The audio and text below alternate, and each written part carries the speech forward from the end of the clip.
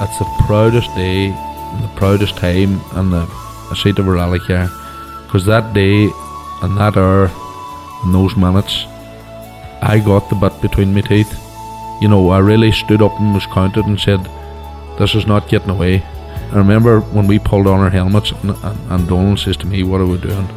I said, we're going for gold, Barrett. That's all was said.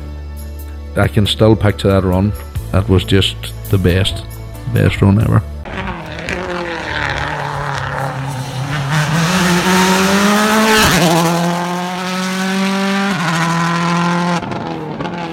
Welcome along to Crunching Gears, the Rally Podcast, Episode 3, Season 2.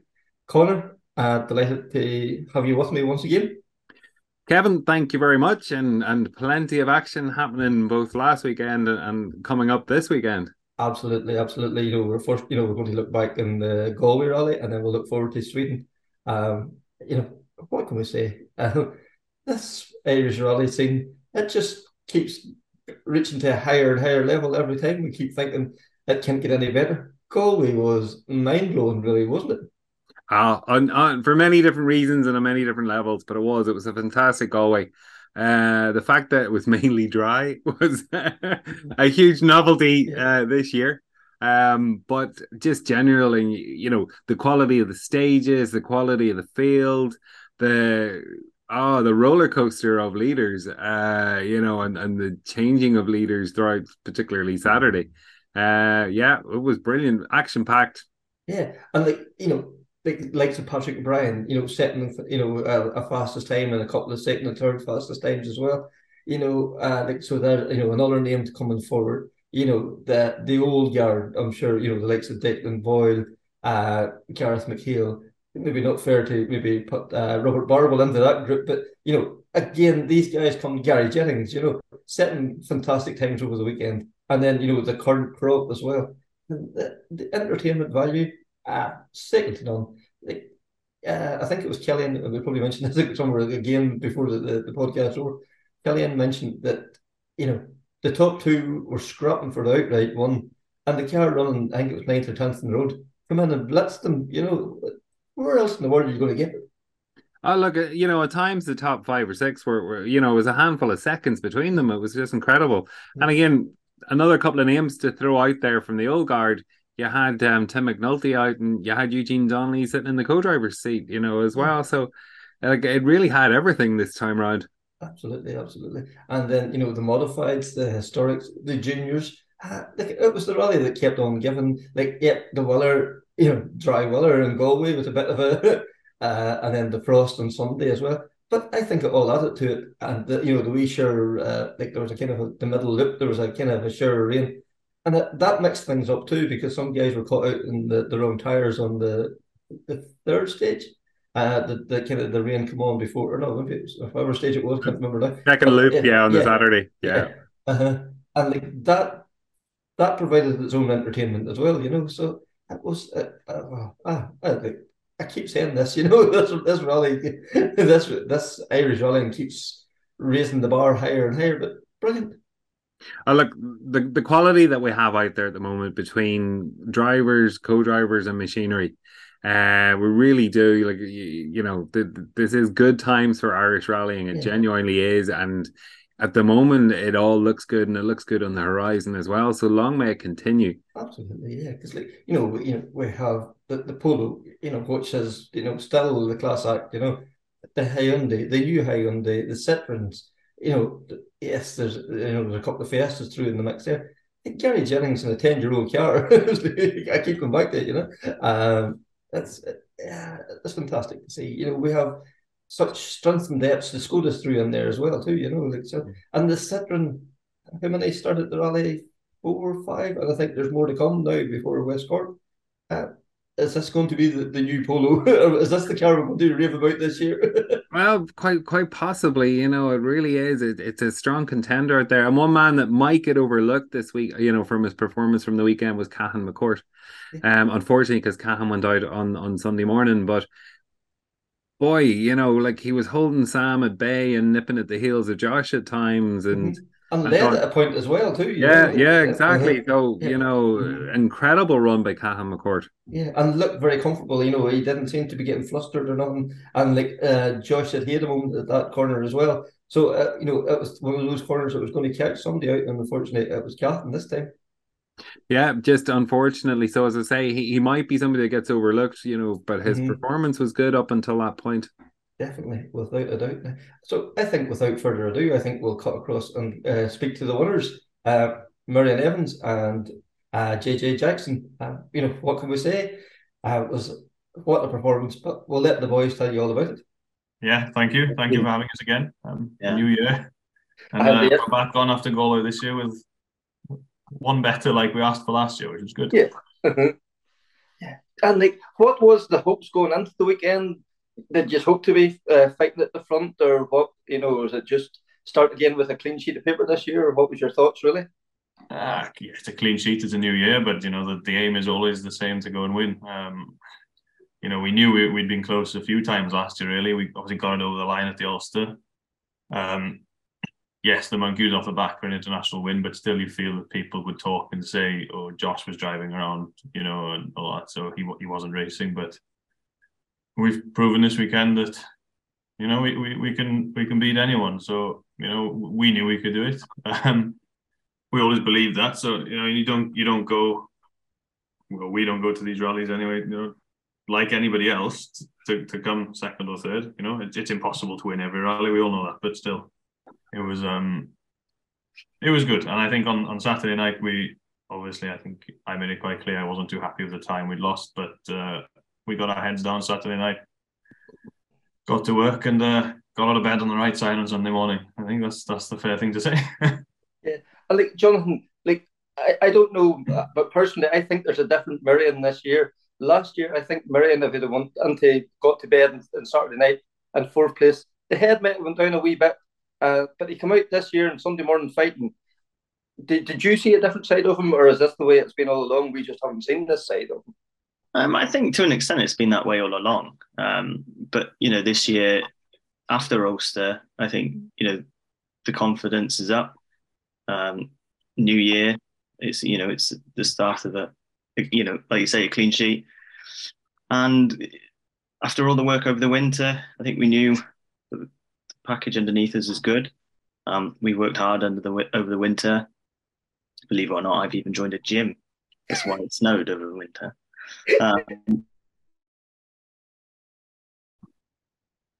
It's always been there, but we're seeing more of that steely determination now because now the first win is done. The confidence is there to push for another and keep that momentum going. And Marion, from your point of view, you talk about getting the monkey off your back almost with the Ulster and all. Is that palpable in the car? Do you feel an inner confidence now that maybe you hadn't got before? Yeah, there's a few things I felt a different level of focus, to be honest. I think I managed myself pretty well. It was the atmosphere at the end of the Black Road when we took the lead was pretty big. I think Killian had built quite a big atmosphere there. And there's a lot of people there as well, and I think it's just managing your emotions. Like I said before to someone, we weren't expecting to go on that stage in the lead. I think we were hoping that we could put a dent in his lead, but still, it'd have been realistically, I thought we weren't going to come out of there in the lead. So it was a bit of a shock when he told us, but you have to move on really quickly with that. We only had 10-15 minutes of road section to the next stage, and I had to collect my thoughts and put a new plan into action because the plan was, our service, we were going to chase him over that loop and see where we are the next service. But obviously after one stage, we were now leading the rally. So, you have to adapt a bit. But yeah, overall, I think, the win last year definitely helped. It helped my mindset and how I manage those situations. But I think it's, like Jay just said, I think we put a work into ourselves and obviously the car and everything over the winter to try and bridge the gap to Josh and at times Callum last year as well was a bit ahead. So, we knew what we had to do, and to be fair, it's just having the confidence that you've done everything you can that puts you in a good place then. Yeah. And I've been following you there on social media, and sure other people have as well. We've seen the work you've been putting in the gym, all that. That all comes into play whenever the going gets tough. You have that that strength of body and mind. Yeah, absolutely. And it's working with good people as well. Like the guy I work with he's a great guy. Obviously, works with a lot of really good athletes. So it's not just. I'm not calling myself an athlete, but it's not just the physical side of it. It's the confidence it can give you mentally and everything like that as well. And some of the other things we did as well. We worked with some really good people, and it gets you into really, really kind of positive train of thought with how you go about your business. So, yeah, I'd like to think we learned a lot probably from August last year onwards over the winter, and we really have to kind of just put it into practice and keep it at that level. We both take it seriously, so we want to succeed as much as possible. So I guess we'll do what it takes. Absolutely. Marion, you mentioned there, the work to the polo over the winter. Like, there's been quite a bit of new machinery has come to the championship this year, and new Rally 2s, etc. How do you keep the polo relevant and up to date? Well, there's nothing you can do kind of in terms of, there are no updates for it. The car is essentially the same as what it was last year. There was some maintenance obviously we had to do to the car, like the engine had to be rebuilt and everything like that. And so you have basically a fresh car. We freshened everything, and you just make the best of what you've got. Basically, it's the good thing with R5 is that the class is quite restricted, so there's not a hell of a lot you can do. I mean, the car that won last year was even older than the Polo, so it's not a major issue. But yeah, I believe that the car we have under us is the best car, and that's important. Again, like I said, mentally, for me, you get to a point, I think, with everything, and in many sports, I think, where if you feel you have the best car, I feel like you have the best team. So there's not really many excuses. And I think last year it was fair to say some of the rallies we were down on experience, but when you're coming back to the third or fourth time, it's harder to use that, and you've got to be a bit honest with yourself and really sort of just to try and do the business. Yeah, and John, you talk about this, coming with the confidence, you've been here before. Whenever you start on the Saturday morning and you're going back to Black Road and that, do you bring the old notes with you, or is it a clean sheet of paper? Where do you start from at the start of a recce? It starts kind of a few weeks before that, to be honest. As soon as you see the road closures or stuff are out, then you'll immediately start plotting them into maps, working out, as best as you can anyway, with the free information that's available online and stuff, working out where you're going. And then you immediately start to build a picture then. I can go start looking through past year's notes, fishing them out, scanning them, sending them to Mez, so then he can start looking as well. So by the time you get to the recce, you're generally in a good place. Roughly kind of where you're going and what you've used before. You'll be able to, hunt out on YouTube, see what videos are about, what in-car we have ourselves.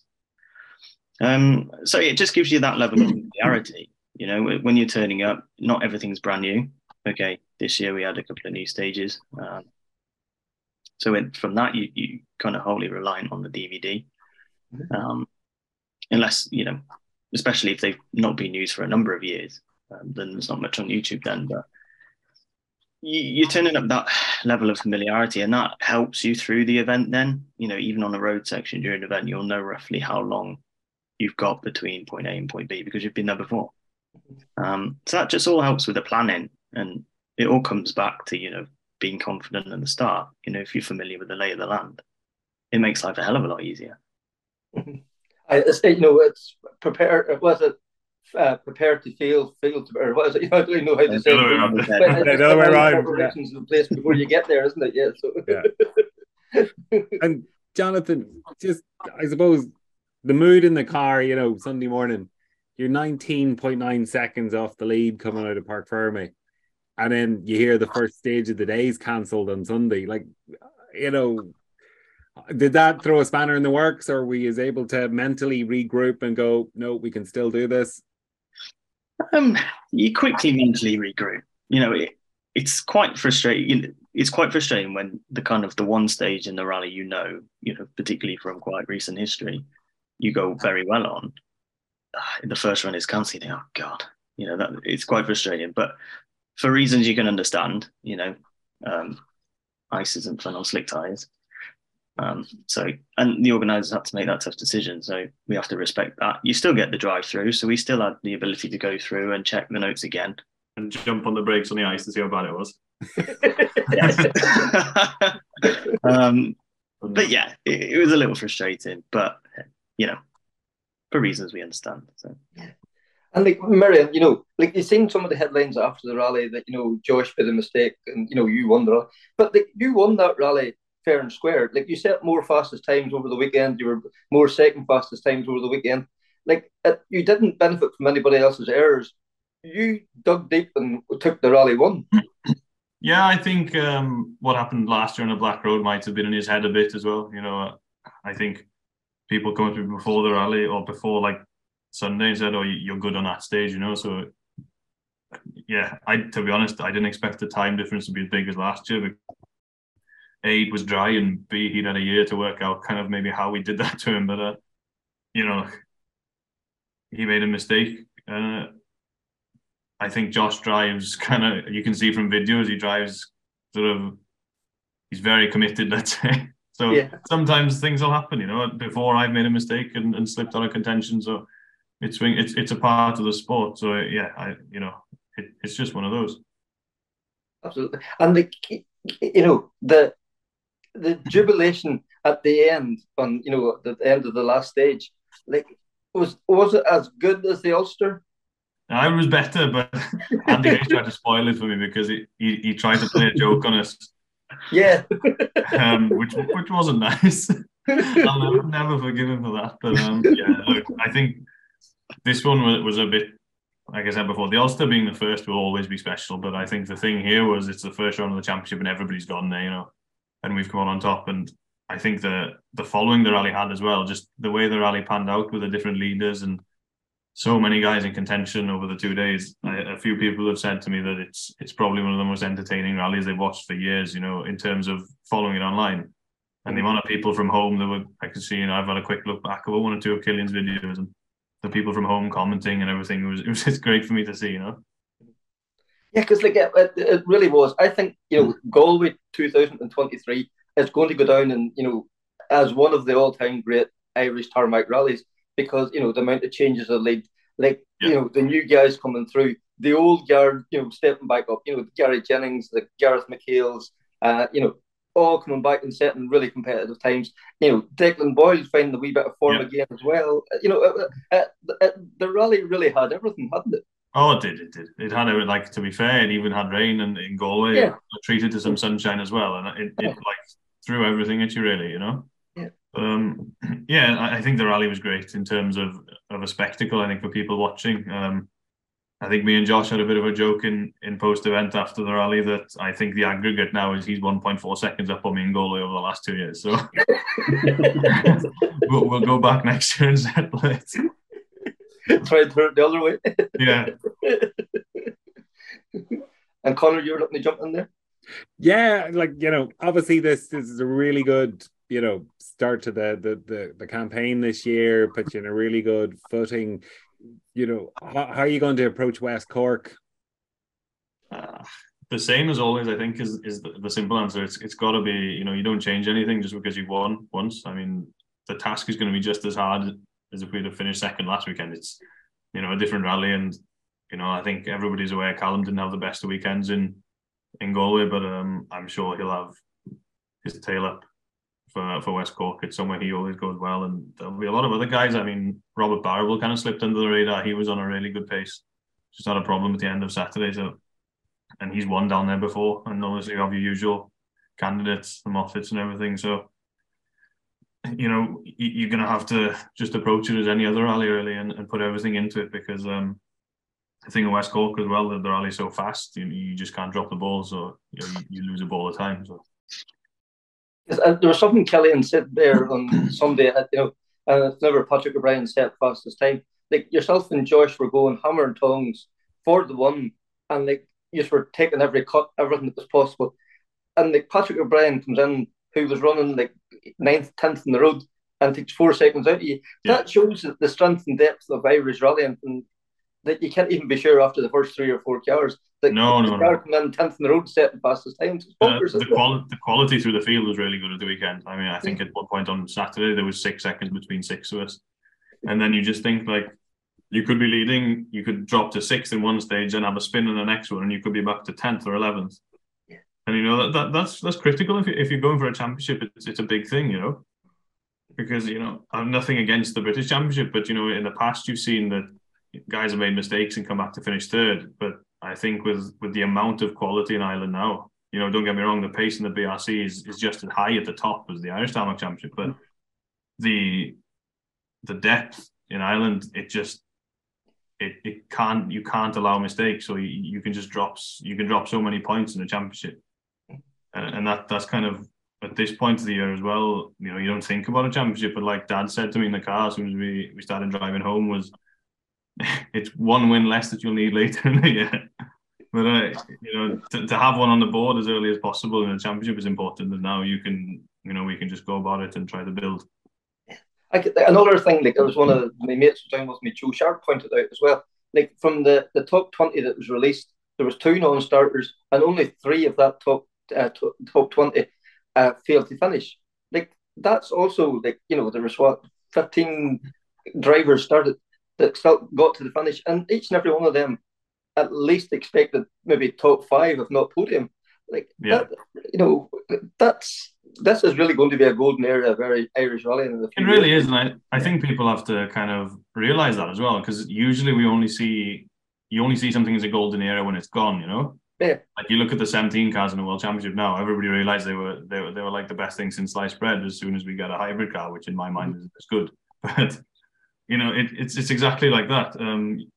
The era we're in is really good. I mean, the fights you get, the battles, and I think it shows how far rallying's come forward. You know, the reliability of cars, you know, the quality of, I suppose, the quality of the driver was always there, but now obviously with the tools we have available to us with DVDs and videos and in cars, you know, YouTube and everything, you can put so much work into to try and minimize, you know, the risk of making mistakes on events. So, it's a really good time, I think. And Irish rallying, you know, it's a country that really loves the sport, and I think it deserves to have kind of what it's getting because you know the people put so much in, you know.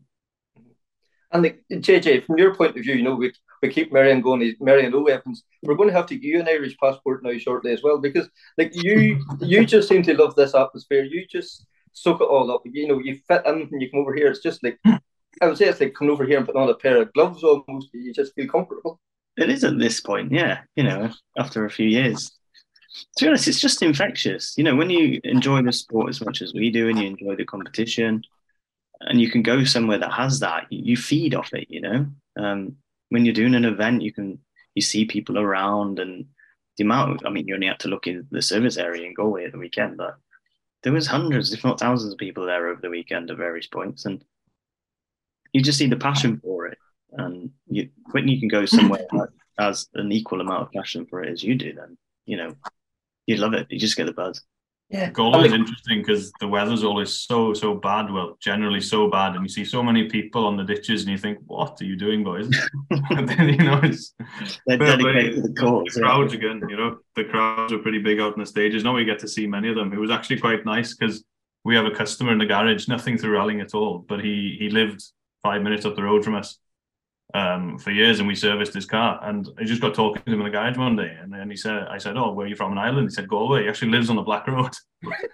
So he came to see us at the weekend. So, you know, it's just really, really nice, you know.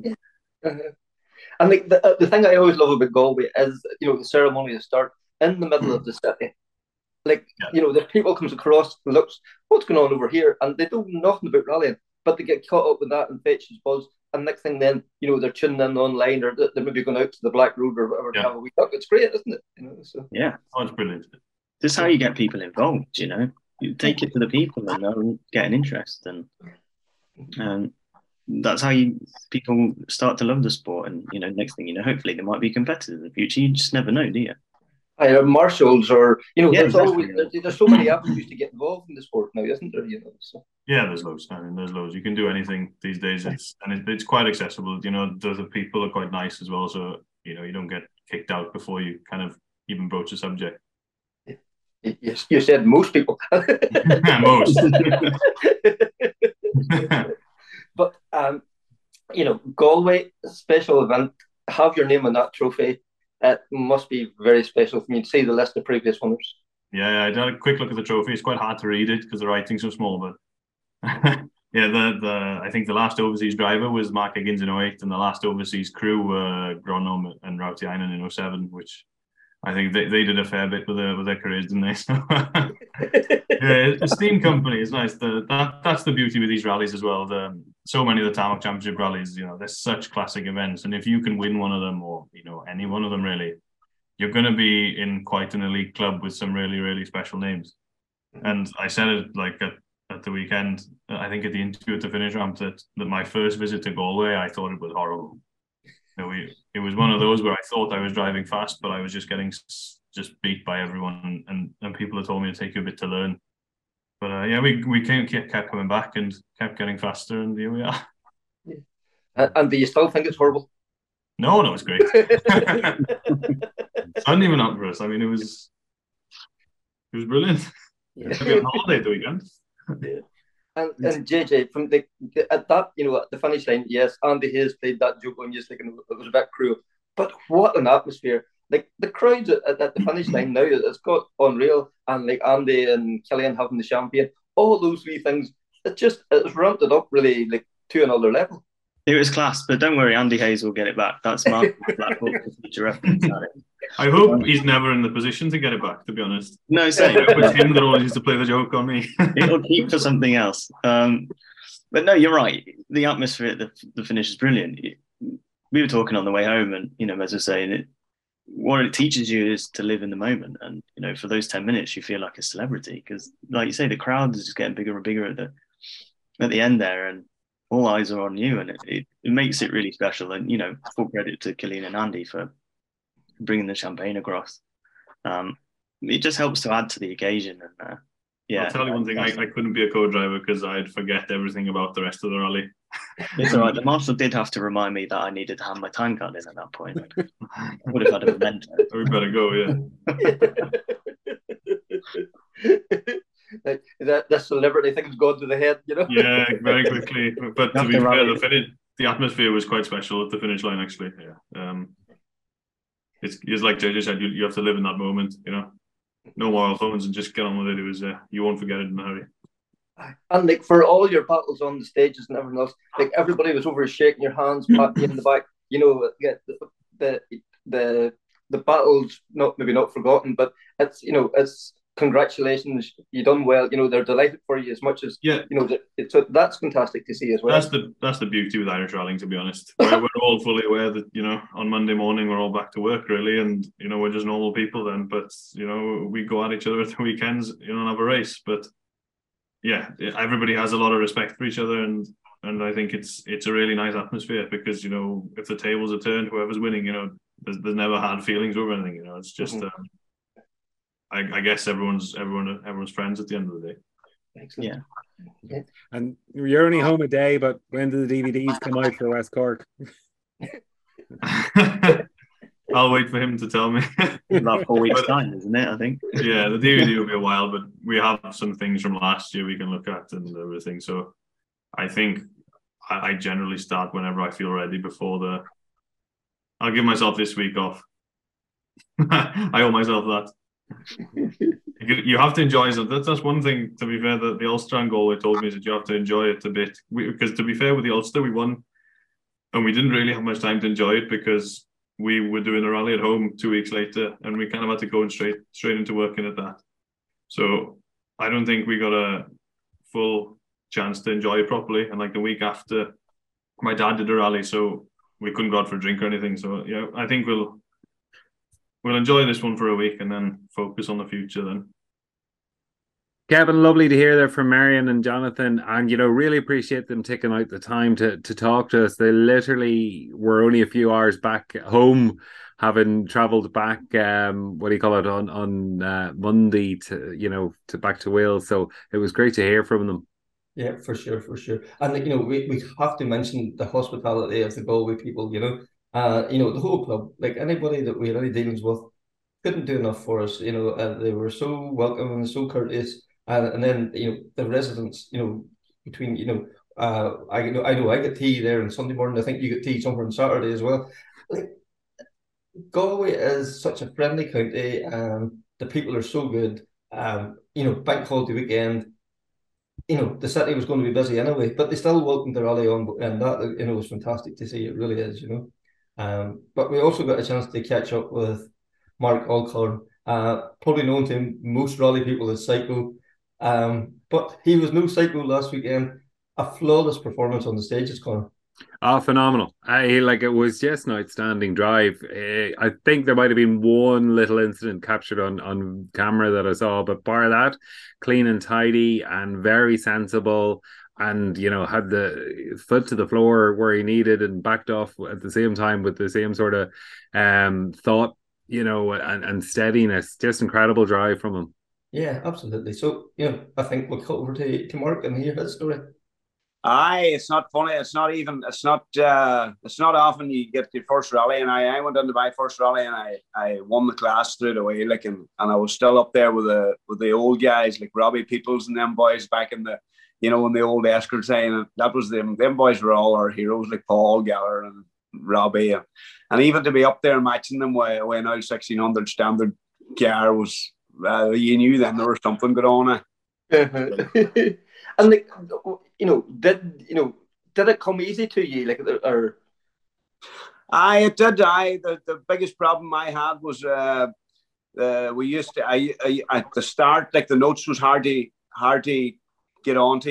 Like I could always drive a wee bit, but the notes was hard to get onto. But sometimes I didn't even hear Kiki, and I was just go straight through the corner and away. So we got used to them then. That was the one man that was there right from the get go. He was he stuck with you through thick and thin. Was Kevin McCarthy Kiki, wasn't he? I don't even know how he stayed there that long.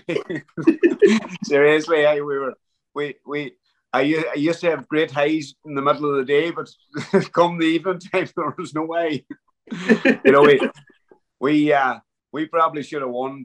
We should have won 7 or 8 rallies, no problem at all. We were leading nationals before, and never happened. So we always had the pace side. But Kevin, I don't know. Now he had enough, and after the smash in 18, he says, "No, I'm not going through all this again."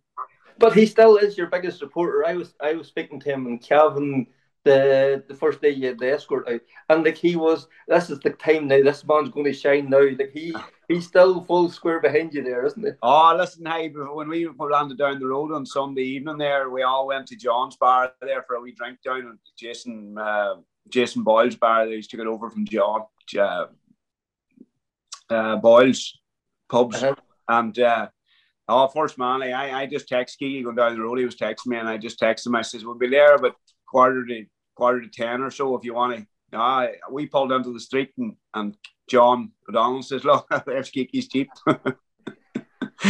He was the first man there. Down on Dick. So me and Kiki go back a long way. Hey, it was a great. We had some great times in them cars. It's unbelievable. I guess, you think of the events, you could have won anywhere in the country. It wasn't, some people always, they get tired of it. Oh, he knows his way around Donegal, or he knows his way around Kerry, or whatever. You could go anywhere and be quick, and that always was a great thing to be as well. Yeah, well, any driver that's, you see them out there day in, day out, them other younger lads there, they're unbelievable. They can go to, but see, it doesn't matter where you go. If you have a good navigator and you're well in your notes, and it's all to do with what note you have down on the paper. And if you drive to your notes and do a good recce, you can go quick anywhere. It doesn't matter. You're actually better off not really knowing the road. I didn't know none of Galway this week. I never done Galway. I done it before, but I never finished. But I drove to the notes all weekend. I just drove the road like it was. It was like on my back doorstep, too. So it's. And the Twin Cam, like you said, it was like a standard car basically when you started, but that got developed. But you took it to a stage you could go no further, and you had a 2-litre engine in it, to finish up. like you wrung its neck out. You pulled it and pushed it and shoved it and done all you could with it really over them years, didn't you? That's what I try and tell these younger boys nowadays. Like when they keep switching nowadays, they have a 1600 car and they don't want nothing, and then they say, "I want more power." I keep saying, "No, you got to stay with the class you're in first and really dominate it before you move up to the next class, because you'll never get on well doing that." Like, you know, we rung every penny out of her. Like we had that 1600 car, and I remember even one day we're in the Mayo Rally, and there was about maybe 10 WRCs in it, and we were going up to the start line, and we were pulling on off the main road, and we were probably the fifth car. We were running nearly 4 or 5 in the road, and there were 5 WRCs behind us, and a 1600 car, like it's not. And this marshal stopped me and he says, "I think you made a wrong turn there, sir. You must have skipped the stage." It was being serious. Kiki was like, "Get out of the way." You know, so you got to take it step by step, like, and you can't just jump onto them 2.5 cars now and think that you're going to put it up to the likes of them guys that's out every weekend there. Like, it's not possible. Hey, they're such an animal to go. And you know, you finally got your 2.5 Escort, 2018. 2018, yeah. And like, oh, you know, what was it like to finally jump in and drive one of these things? And you know, you find that, you know, like the greyhound that finally got the hair. You know, you finally discovered what the promised land was like. Was it ever than you thought? I tell you, you can ask Kiki the next time you're talking to him, because we started off in Cavan, and the first 3 pages of the notes, he never read them at all. He just says, "This is terrible." So no, all the expectations was brilliant. Hey, I spent all that time myself. Like, I was flying home from England, building the car up with Sean McGurr, like, and Sean was a real big help to me that time, building the car, and Cahill Brown and like them guys, like Bobby and Sharky didn't come in to start running the car after that, but you know, them guys really helped out. Like, but a lot of long trips up to Enniskillen and back down to before you got that thing in the road. Hey, there was a lot of hardship. Hey, I'll tell you, sleeping in vans in Sean McGurr's shade at 5 in the morning, waiting for him to come up. That was brilliant. I wouldn't do it again, but it was great at the time. Yeah, I wouldn't do it again. But like, you know, that is something that's really special about rallying. You don't, you know, not every other sport will do this. You know, guys will, you know, do anything for you. They'll give up their holidays. They'll give up their time off work to come and get stuck in and help you build a car or whatever. You know, isn't that great? That's someone like even someone like Cahill Brown was there. I remember, like, near the end when Sean was saying, "I'm very busy," like, he was saying, "Can you get Cahill up here to Enniskillen to get us to put the car back together? You know, the running gear and everything, get it all set up." And I said, "I can't even get Cahill Brown down to Garton. Like, how am I going to get him? How am I going to get him to Enniskillen?" But Jesus, lo and behold, he made his way up nearly for a week every day, every morning. Jesus, he wasn't happy. But he done it for you. That's it. You know, that is the thing, isn't it? You know. So. This is it. You never. You like. I had some great people in the corner over the years. Like, and it's you know yourself. Like, I never take the credit for. I wouldn't take the credit for anything I do. Like, it's a full team effort. Like. And like, we probably should address, you know, like, you had this name of being, you know, the Psycho. Where did it come from? I don't know. Maybe it was my earlier days. I probably got into a few rows that I shouldn't have got into. But hey, listen, that stuck by me, and listen, nobody ever says there's Mark. Hey, it's their Psycho coming in and it's not a bad name to have. Sometimes, you know, when you're in the rally car, that's what you got to be. Sometimes you got to be a wee bit aggressive. Yes, but we'll go back to, you know, getting into the 2.5. You know, everybody I spoke to says, like, the 2.5 is, no matter how many times you drive it, you're still, you know, it still takes you a stage just to get used to it, because it is an animal. Like, that first time in Cavan, you talked about, you know, not even reading the first 3 pages of notes. Like, it takes a lot of seat time, you know, and a lot of effort to get the best out of them cars. Listen, hey, you people don't understand it. Like, to take them to that level, like, it's all right there. See if you're 10 or 15 seconds or 20 seconds back off them times, like, you're still in a good pace. the guys out there, it's an unbelievable pace out there. Like and they're so hard to get that traction down. Like you're coming out of junctions, you're not even on first gear, you're in third gear sometimes in them roads. Like just to get the traction down. I always said, like, if you could have a 30% car, an Escort with four-wheel drive, 30 to the front and 70 to the back, there'd be no word of these R5s. It's unbelievable. Like, but they are an ultimate car, like for real driver ability. Like you see everybody there. It doesn't matter where you go in the world. Like they're talking about R5s, this and R5s that. But let me tell you, hey, the world rally drivers don't be building R5s when they want to go for a weekend's driving away. They're driving Escorts, or they're driving Novas, or they're driving something like that's driver related. Like that's the driver and puts the input behind the wheel. That's the input behind the wheel that does that work, and they want to see what they're really capable of. So you see that even in world rally stages with all them boys there, all their second cars is the older car. But no, the modified car definitely that 2.5. The Millington's just. You nearly take a tear to your eye there when you hear raving up that. They're unbelievable. Unbelievable. Yeah. Connor, you're looking to jump in there? Yeah, I suppose just maybe moving on, looking at Donegal 22, there was a more settled approach, or, you had strong, consistent times that weekend. Was that did things just really click for you, or was that a very, deliberate approach to that rally?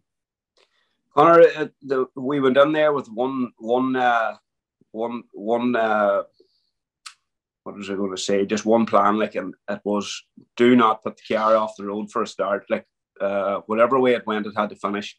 And with it being prepared so well by Bobby, up at Sharkey Motorsport, I knew the car would finish. It would be my problem. So, the approach was like that there. But after the first day, I really did take it easy. The first day, I didn't push at all. But I seen I was still kind of not on the boys' pace. Like the boys were really away there, a couple of seconds ahead of you every stage. But come Saturday, I got comfortable in the car, and as I was saying to somebody else there the day, it's once you. I used to get that feeling in the twin cam where I was just absolutely fully in control of the car. Like it didn't matter what speed you were doing. The harder you went, the better you adapted. And that's the way I felt in Donegal too, because it just felt so right. Like when you're going around them corners and you know that it's going to stick. You have the setup on the car right, and the head's right, and as I tried to say to you before, the notes are right, and your team's right. It's all to do with the head. Yeah, I think there must be no feeling like that. And having full confidence in you, the car, the guy sitting beside you, Bobby Sharkey back in service. When everything's just working as the one perfect unit, there must be nothing to beat that. No, I see us running on a shoestring before going to rallies, and you're going wonder what stage we're going to go out on here. When's she going to break down? That's the best. Even that last stage there, we drove we didn't have to. We had over a minute there to spare. I absolutely just put the boot down, and she was singing going around, big fast corners on the edge and nearly clipping rocks. And I was like, that's the way you got a driver. You just can't be taking your toe off her at any stage. But it felt so right. I was so comfortable in the car. Even on the last stage, it was there was no nerves there at all. Then it was just natural. Yeah, and we could take a wee quick jump back to Donegal. Come the Sunday, your home stage, and the two times over the stage, the time you put in, everybody was scratching their head. You talk about these R5 guys; they were scratching their head. Yes, it's great knowing the road, but that's bonkers what you were doing that day. Was that on the edge or was it controlled? No, massively controlled. Hey, no, I knew I was on the edge a couple of places, but I never was out of control of the car. If you're out of control of the car, you're not even going to set a time. If you're sliding about. No, I didn't. I felt it could have went quicker again. Even I would have went quicker the second time over. I did go quicker, but I would have went another 10 seconds quicker maybe if I hadn't lost my tires halfway through the stage, and I just backed off then. I had no more. I went in a soft tire, and it just wasn't working. There was too much heat there, and I was I got to the end of it and I was going, nah. He says, nah, James says you took a massive amount of time off it again, so just be happy with it. And I says, no. He says, we had another 10 in there, easy, like. And that's what I wanted to do, like I wanted to put up another massive time just for them R5 boys, just to get a wee bite at their heels. Connor, you want to jump in there again? Yeah, and then I suppose coming up to date there with Galway at the weekend. What were your hopes, or what was the plans heading into Galway? There was a good plan there. The plan was to finish the rally number one. Do not put a scrape on it for now for Longford. Just get comfortable with the car again and see. I knew if I got 3 or 4 stages over me, the pace would come back to the Donegal pace that I had on Saturday or Sunday, and I knew that a lot of the boys was rallying there, that I could have beat them if I got that pace back. So that was the plan. Finish the rally. Doesn't matter where you come 7th, 8th, 9th, 10th. Doesn't matter to me. But I think maybe we still had that pace from Donegal, and I think it's still in the head. Like I kept it in the head there, and just make sure that when I step back in there, I was going to put up some big times again. And like to have John O'Donnell in with you, like not being critical of John, but he's as big a head case as you. It seemed like maybe it is critical. It's not critical at all now. But like you seen John driving.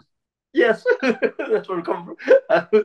But like this was like everybody, thought on paper this is never going to work, but it did. It was a really good combination. They when John and me talked about it, they say John didn't say, "Do you want me to sit?" He just says, "I'm sitting." Like it's just no. So I actually got really when he phoned me that day to say that he was going to start sitting. I was really excited because I knew how he's very well prepared, John. Like he's nearly OCD when it comes to the car and all his notes and all his things. He has to have everything 110%, and he is so professional. It's unbelievable. So when John come on board, it was like everybody was going, "No, this is a disaster waiting to happen." He's going to turn around and he's going to say, if that's a 2, he's going to call it 1. He's going to say flat out. So, because John doesn't have no breaks when it comes to rallying. He just wants to go as hard as he can go too. So, but he's excellent on the notes. You're not. I don't think the partnership would work, but it's unbelievable the way we work in the car.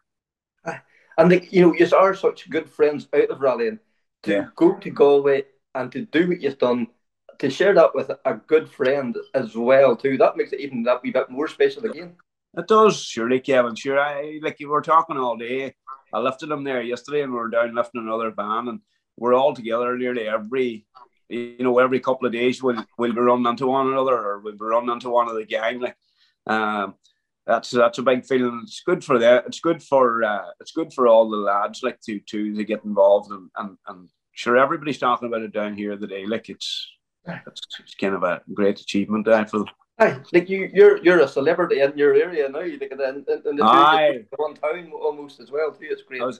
I was chatting to big Neil Gallagher there the day that plays for the county. He's retired now. And Neil says to me, "I seen you get into that shop there." He says, "I bet you didn't even charge you for the water." But they did charge me. Brought you back down to earth. Did I? So no, it's nice, but you don't get a big head about it. Like I wouldn't be one for that. No, I just like the feeling, like and the confidence is. I'll leave that for the car. Yeah. Mm-hmm. And Connor, you want to jump back in again? Yeah, I suppose we know rallying's expensive and sponsors are hard to find. Anybody you want to thank, Mark, that you have brought on board for this year? Aye, listen, Ron Hill has the whole car there this year. And we wouldn't have been doing Galway. Galway's too early in the year for us if we hadn't got a sponsor. So Ron Hill's the main sponsor. So a big shout out to Roland Humphrey, with them, and it's great for him to come on board, and he's really buzzing now at the minute now too. Like he's on a bit of a high.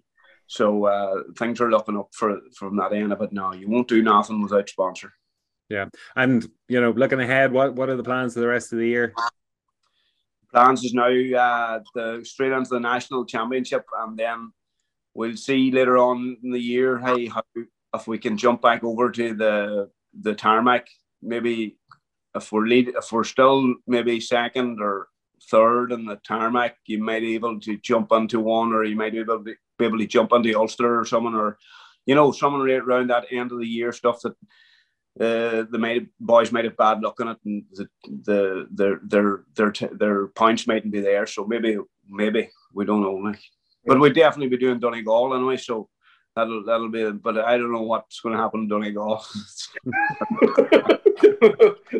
We'll leave that for another time. I think we could sit here for an hour and talk about that one. Yeah. That's for sure. But Mark, the amount of people that has on social media that's delighted to see you won that rally, that is the mark of the man. It's you have built the relationships with these people. You built the following. I would say you'd like to say a few words to them people as well. Big time. Listen, I'm a bit of a hothead when it comes to people, but if you'll definitely know how I feel about you when I meet you. I'm not gonna talk about you behind your back, and that's probably why I held on to a lot of them older boys. That I got a lot of texts from the older guys. Like Paul Barrett was ringing me there before you come on there, and he was just he was so emotional on the phone saying that I was proud as punch. He says, don't think I'm not proud. But listen, there's a whole heap of lads. I have my whole team. Jared McGrenner, my cousin there, he does everything. He just runs morning, noon, and night for you. He just loves rallying. And then you have Sean there that works for me, and JP Boyle there. He's living in me and Mayo, and you have Ryan Gormley never ceases to clean the car. You want to see the way the car was going out after every service. People are saying to me, "Is there any muck in them stages?" Because the car looks, that's the way the guys are doing it. They're doing it so professional. They're cleaning even the car. When the car's sitting there, they're washing everything.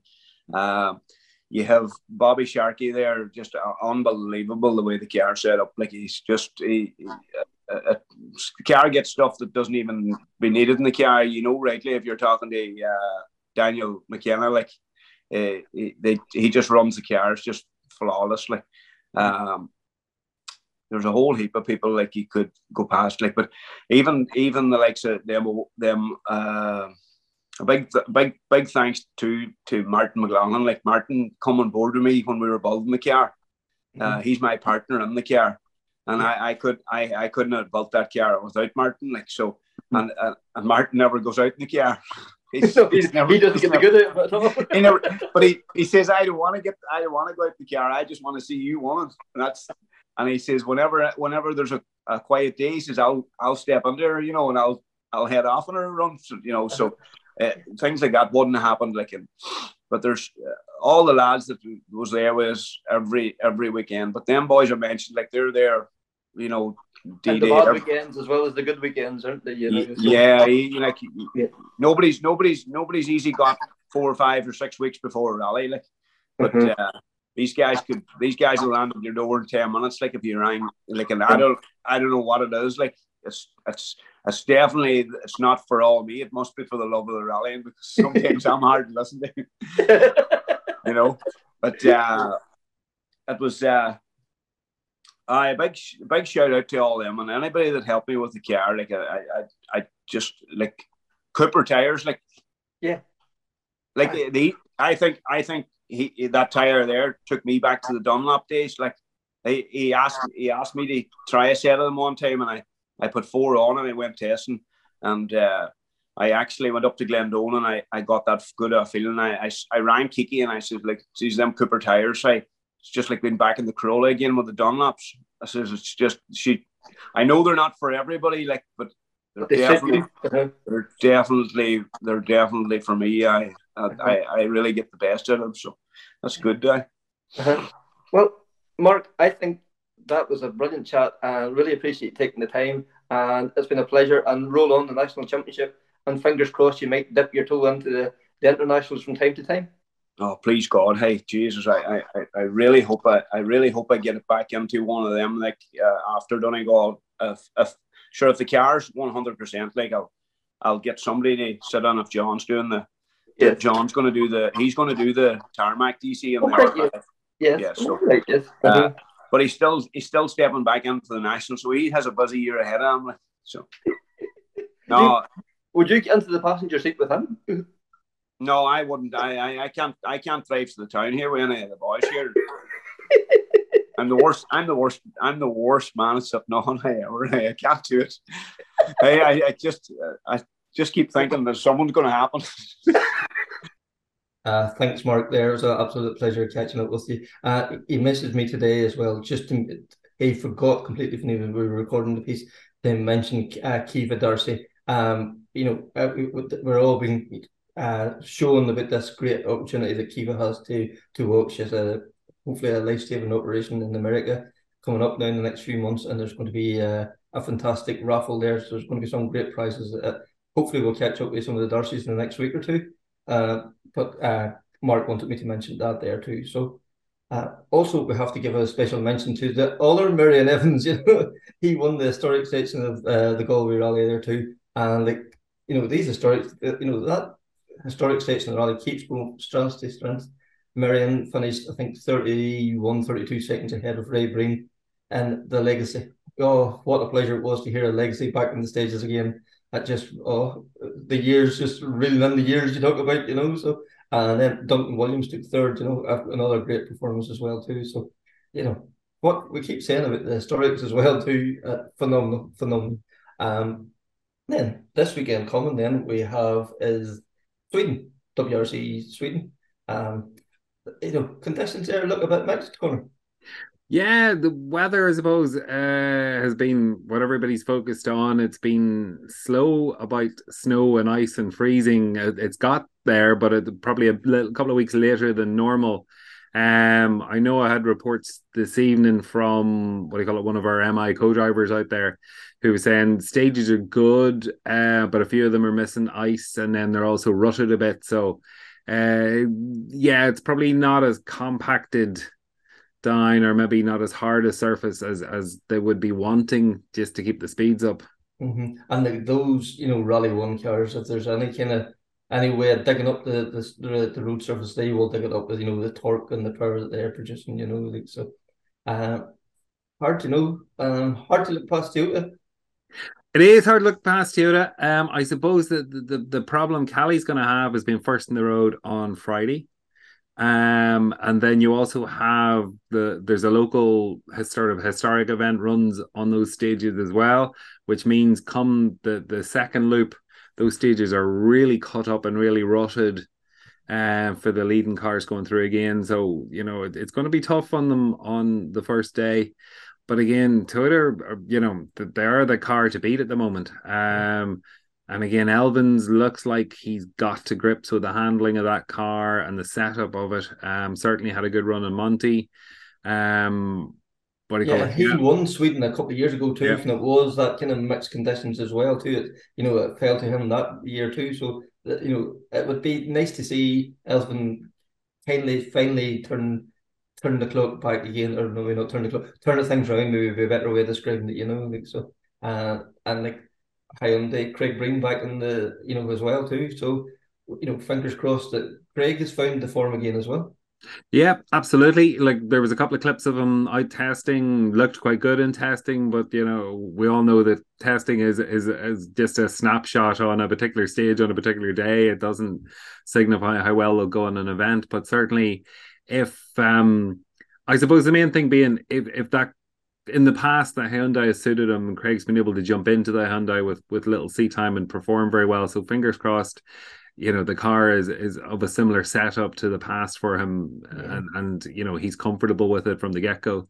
For sure. And to look at him, he looks happier, he looks lighter almost, so that has to bode well for the season ahead too, the events he's doing. Neville, he was probably as close to anybody in any of the Toyotas in Monte Carlo. you know, will they have found significant gains in that the Hyundai since? It's hard to know. You'd like to think that they'll get closer anyway, at the very least.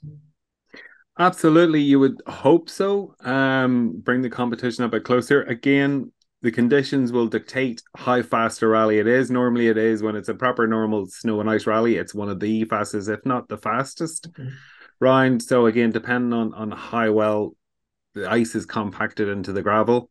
The top end speed of the Honda is quite good. I know Toyota came to Monty with a little extra engine performance. But again, the Hyundais are quite strong on the engine side. So it could be very interesting to see if they get a clean run and the car set up from the get-go. Yeah. And, Lappy, probably one of his, maybe possible an event that will suit his, his style there, the snow and all that, he should feel at home in that. So it may be a chance for him to be a bit more comfortable in the car as well. The event might suit him. I'm not 100% yet if the car does. Oh man, he just seems so uncomfortable in what do you call it in Monty. And then he did do a local rally there last weekend to try and get comfortable, and again ended up getting the car beached and losing a lot of time. So I don't know. It's not going Lappy's way at the moment. So hopefully things click, but it might take another couple of events for him just to get the car really to a point where he's comfortable in it. For sure. And then also Takamoto, he'll be stepping up to the full blown team with OJ not being there as well too. So hopefully, he seems a very level-headed guy. Hopefully the pressure doesn't get to him there, and Aaron seems to keep a good level performance in the car there for him as well.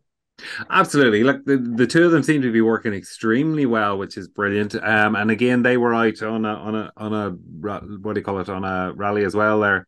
And again, didn't finish, trying to get the bit of snow experience, etc., for themselves. So hopefully that's that bit of bad luck out of the way, and at least they got enough done to get a sense of setup and Taka's more comfortable driving on the snow. For sure. And then M Sport, if anybody can ring the neck of the Puma, it's going to be Tanak. It's so hard to know. That didn't look settled in Monday, but maybe the tarmac, maybe the snow will suit it better. Hopefully, we need M Sport back at the in the top of the timesheets. We do, and Tanak competed at home last weekend on a snow rally in Estonia. He won the rally. Hopefully there's a bit of there's some fantastic testing of nothing else and a chance to get the car really well set up. You would hope for Sweden, but if not, it's a confidence boost for him. He's coming fresh from a win. Okay, it might have been a national rally, but still fresh from a win. The car was performing, no issues. We have seen the last couple of rallies, there's been little niggly technical problems between hybrids or power steering or other issues with the Puma, and he didn't appear to have any of that. So hopefully, it's a good boost for the team as well, coming to Sweden on the back of that win in Estonia. Absolutely. And then, there's other two again drivers out there as well. But for a local point of view, the great thing is JWRC starts again this weekend, and we have two local crews that we're going to be cheering on the weekend as well. Absolutely. We've got Will Crichton and Eamon Kelly taking part, and I caught up with them earlier in the week. Monday was cool. It was a great experience. I didn't think I would be doing the rally, and it was never really in the plan, like I said before it. And then the opportunity to come up with PCRS and the academy. So the run up to the event, it was a lot of work went in, from everybody. And then obviously the recce, it was pretty difficult.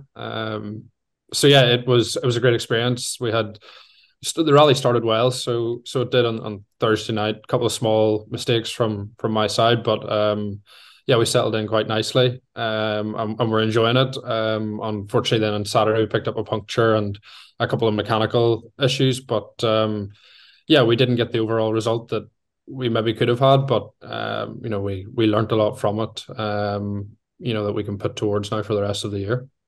And the weather wasn't the typical Monte Carlo weather. It was quite dry and warm.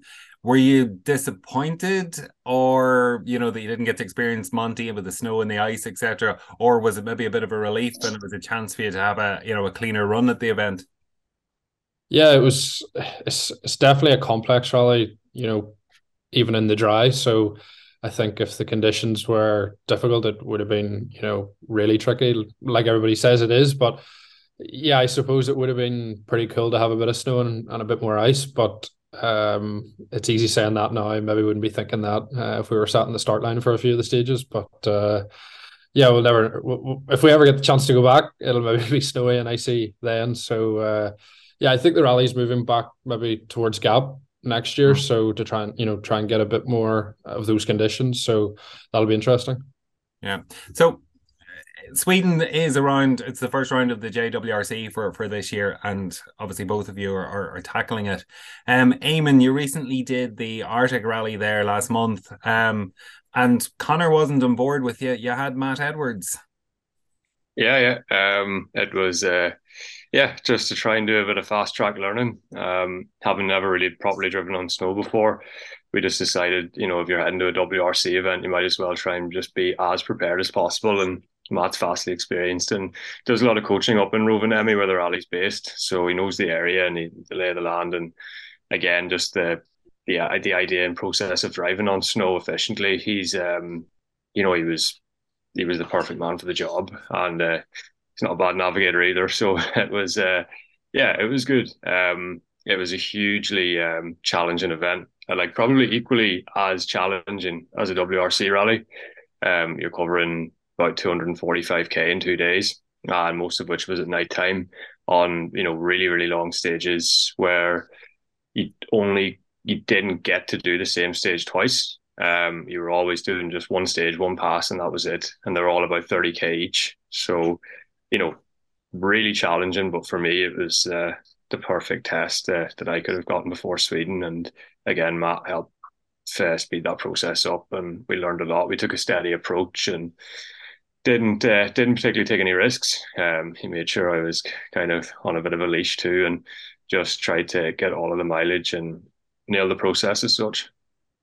And I suppose, what was the steepest learning curve for you? You only had really the couple of days, and obviously getting used to changing tires as well. So what was the biggest challenge for you? Yeah, it was just a combination of everything, really. Like, kind of getting used to the fact that you do have so much grip under braking and stuff. Like, it really is a case of kind of when you get it into your head, it is very, very similar to gravel. But the nature of the roads up here, they're so fast. Like, you could be coming down a flat out section for ages, and then it's trying to get your braking right coming into tight stuff, knowing that you do have the grip, but it just feels so unnatural when you're coming into a tight corner at 100 miles an hour, that you do have the braking power to get stopped.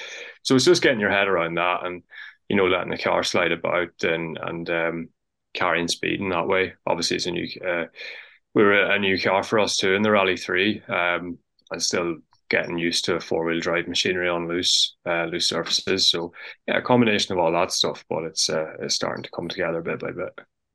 And William, you've an event this weekend to help you get prepped. I think you did the same event last year, which was in the middle of a storm that hit Sweden at the time. Yeah, it's a cool event.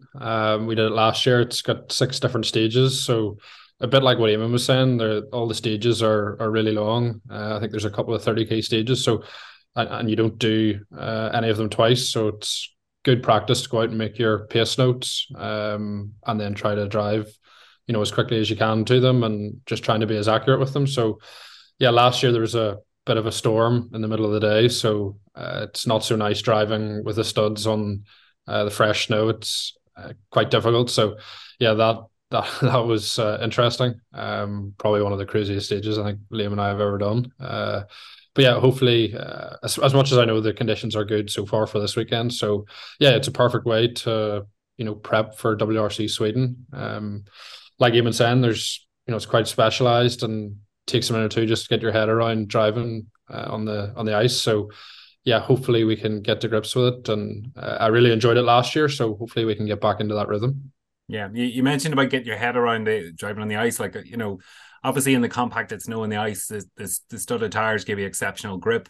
But how long does it take you to kind of get your mindset into that, to actually trust the grip that you have, and probably more grip in some cases compared to, a wet tarmac rally at home?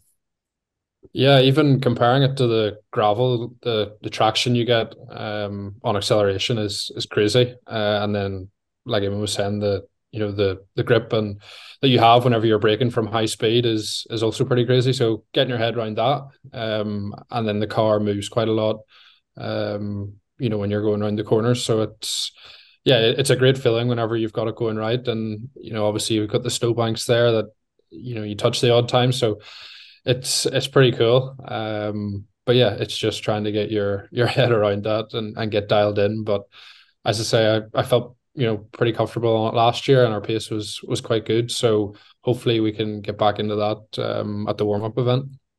And JWRC, change in the competitors this year, still looking extremely competitive as well. So were you targeting, William, or who you benchmarking against, or kind of what's the plan really?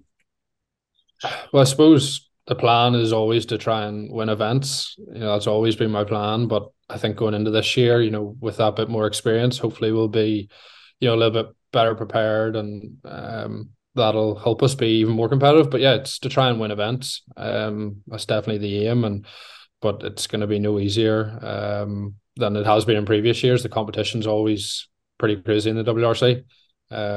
So yeah, I wouldn't like to pin one or two people. I'm sure everybody's going to be competitive, which will make it good. And yeah, it's nice to have Eamon there obviously as well.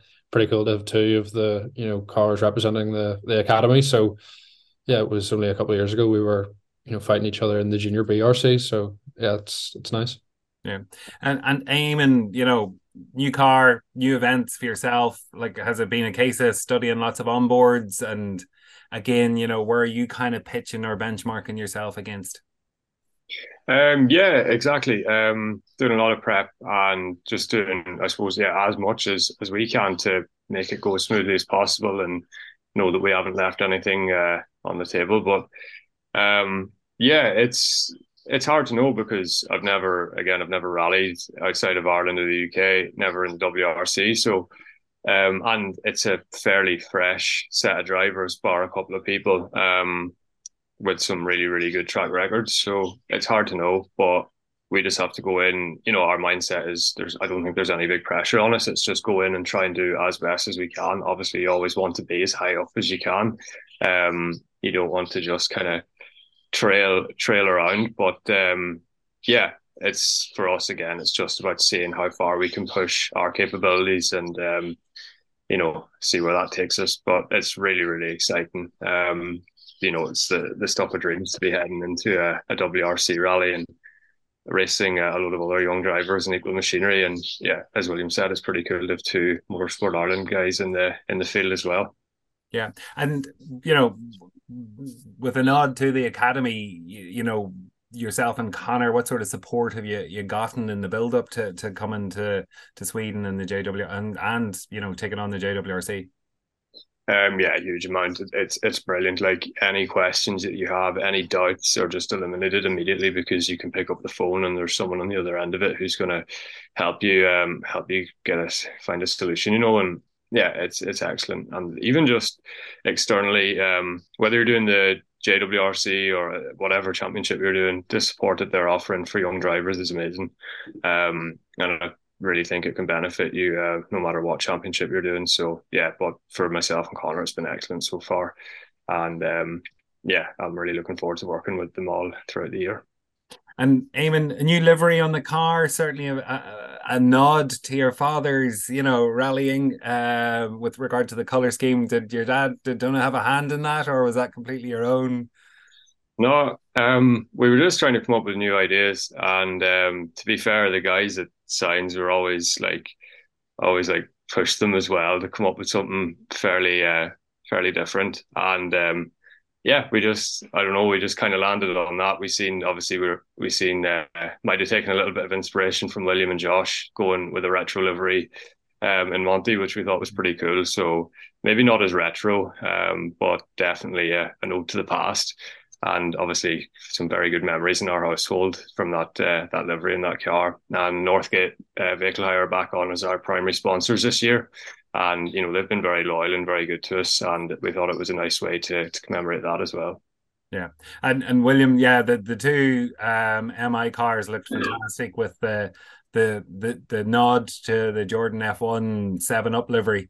They really did look very well in Monty. And with that, William, obviously coming from home, there's not much experience of driving in snow, and it's fairly limited. But how difficult it is at trying to get the car set up for that, with that lack of experience, how different is it to gravel or to go out on tar, and with regard to bringing your knowledge of car and the car setup with when you're only getting to compete in snow once a year, really, or bar the odd pre-event testing.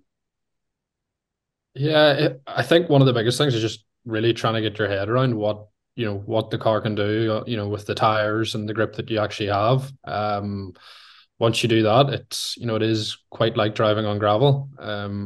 Like I said, you definitely, I think, have more grip on traction and as much or more grip whenever you're braking. It's just the car definitely likes to slide about a little bit more, and with the longer corners that are typical for these rallies, it's just being confident with that and trying to carry the speed. But whenever you get it right, and honestly, there's probably not much better feeling. We really enjoyed it last year, so yeah, if we can get back to that sort of feeling and get a good setup with the car, hopefully it's all good. And between stages or between loops, is there much yourself and Liam can do adjustment wise to the car, or is it pretty much set just between services and it's down to the crew making the changes for you? Yeah, there's limited things that you can do with the car, so that it keeps it quite equal for everybody. But nevertheless, there's, even in what you're allowed to do, there's quite a bit that you still can do. So yeah, there's things that we can change between the stages, and then when we get back into service, there's obviously things that we can change. But hopefully, we'll do most of that in the warm up event here, so that we can have a solid setup going into the rally. So yeah, it's just so many different things that change whenever you're going to a rally like this. And even like one small thing, when you use the tires and they start to get, you do a full loop on them, they still look brand new, but the studs just start to move in the tread of the tire, so that's how you know that it's done. So, but if you were just anyone to look at the tire, it would look brand new, and nearly if you pulled the studs out, you could use it as a gravel tire. And Eamon, from your own perspective, has there been support there, with regard to what do you call preparation, apart from with Matt and that, but elsewhere, are you getting support from other drivers or co-drivers with regard to advice and guidance? And you're in Finland, I believe, at the moment to do a bit of testing. What's involved in that?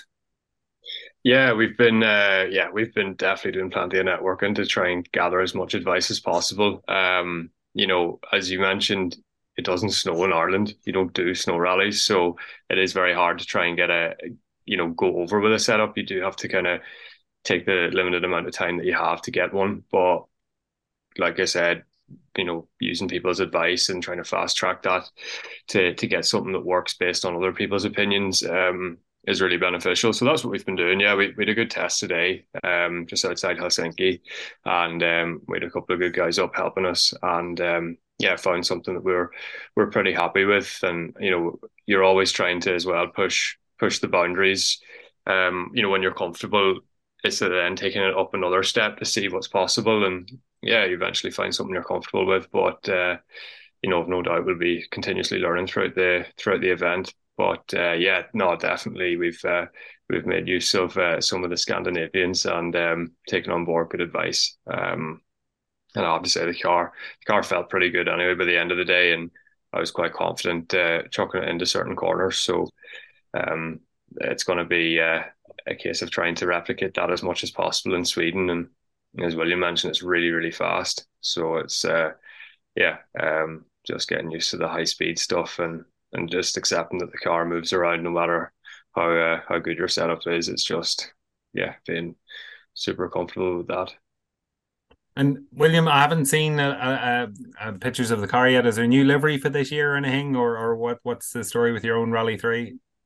Yeah, there is. And Blackwater Graphics put it together, and it's on the M Sport car already. So yeah, I think that'll be coming out towards the end of the week. So yeah, it's pretty cool. It's similar to last year, but a few things added in, which I think stand out quite well. So yeah, looking forward to it. And yeah, like Eamon said, the rally's going to be seriously fast. So I think it's actually going to be even faster than last year. So that's going to be interesting just to see how that goes down with everybody. But yeah, it's going to be cool. Thanks there to Will and Eamon. Always a pleasure catching up with them two guys. So the best of luck to Will and Liam and Eamon and Connor. And especially the two guys, Eamon and Connor, their first time at that level. So best of luck. We'll be watching closely.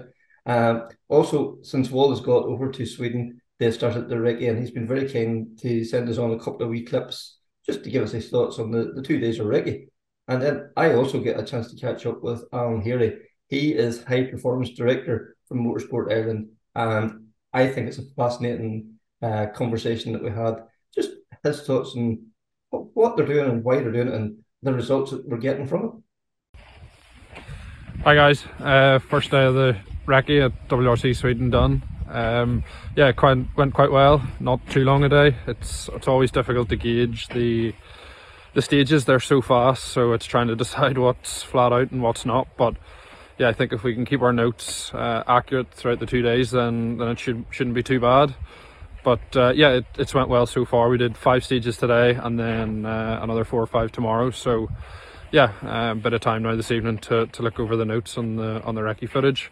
We had a really good prep for the rally. We did a small national Swedish event in Lima, so we got to do 6 stages there, and yeah, they're all quite long, between 20 and 30 kilometers. So really good prep for this weekend, and we got a nice feeling in the car and tried a couple of things with the setup that some worked and some didn't work. So yeah, really beneficial to move forward now into WR Sweden. But yeah, just generally getting to drive again on the ice with a studded tyre and get into the rhythm, which is a lot of fun when you can get it right and when the stages are so fast. Yeah, it's very good. So yeah, as you can see, the conditions are good. A lot of snow. So yeah, looking forward to the second day of recce tomorrow.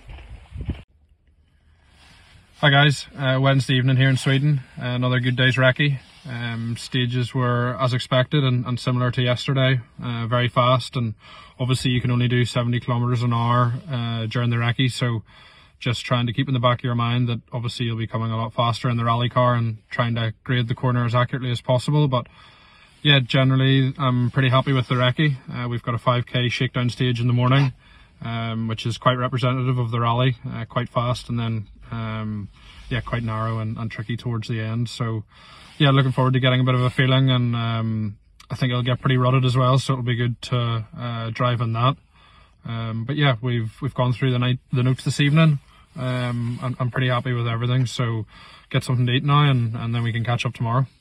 Okay, so I kind of have 2 hats. One is the high performance director, so pulling together everything, all the experts and stuff that we have, and we have some amazing team there to support the drivers and the co-drivers. Like, we have the likes of John Kine there and Sean McHugh, obviously running it, and we've even got the likes of Leo Nolte and Andy Walsh in terms of communication and social media, and then we have the fitness guys as well, because when it comes to performance, we're looking at overall performance, everything. And so the likes of Dermot Sheridan, for example, we were in recently in DCU getting all the lab testing done there as well for the fitness testing for all the drivers and co-drivers. And then we have a great nutrition team as well. So we've got David Nutrition. So we've got Daniel and Gemma in there working on that. And of course, we have the likes of Greg Shinnerstein working with the co-drivers as well. And then, we bring in other experts who also work with the Academy guys, the likes of Philip Case, PCRS. But my job then, the first job is to look at the overall performance and how we pull it together, everything from the training, nutrition, and all of that.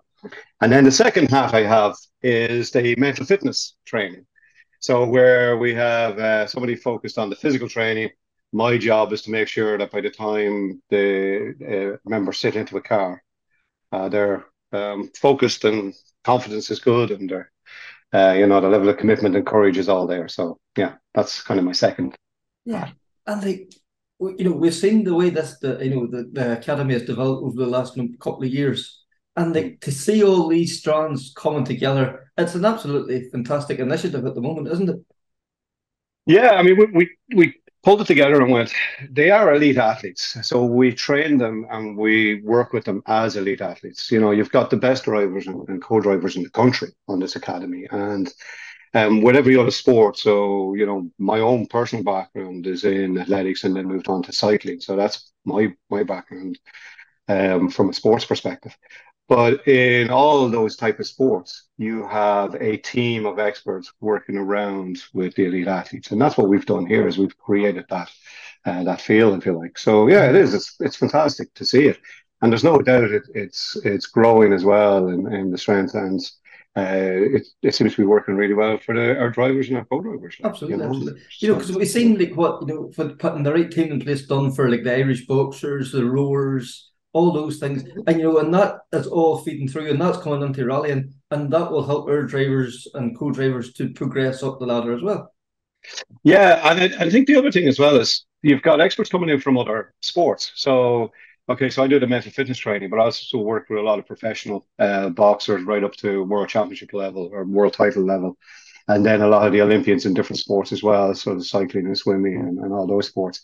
And it means then we can look at what other sports are doing and bring that across, because I think there's a great crossover there within sports as well that we can utilize and bring in, and working with the likes of Sport Ireland as well to see how they're developing coaches through the system as well. So we're looking at all of that. So it's very exciting, to be honest, to be part of it.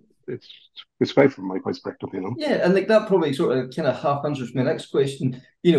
What you see when other sports are doing, you carry that into rallying, and you can also you can take away from rallying and carry into other sports. But That's right. do you tailor it to rallying or to the individual? To the likes of say Eamon Kelly or a Patrick O'Brien or.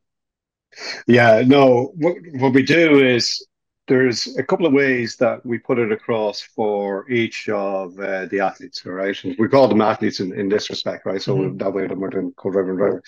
And so a couple of things we do is one-to-one sessions with those guys, so that it is tailored, whether it's the fitness or the nutrition, and on my side is the mental side, it's tailored specifically for the individual. So we do the one-to-ones. But we also do development days where we pull everybody together, and there's more information in that, and some coaching and stuff coming through.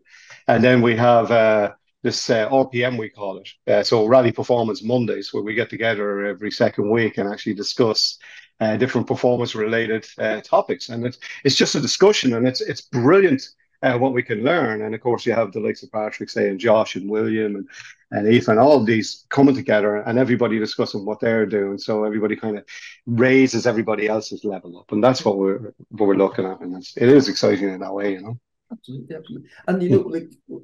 And these athletes, they are, as you said earlier, some of the finest, not only sports people, but individuals, they're great character. It's just lovely to see such grounded and dedicated young people. Yeah, you see, this is the thing, right? So we supply the team around them, but really, they have to put in the work. Yeah. They have to be dedicated to it. And that's what you see, and they're putting in a huge amount of work, and people have no idea in the background really what's going on, and the preparation, the level of preparation that they're putting into the events.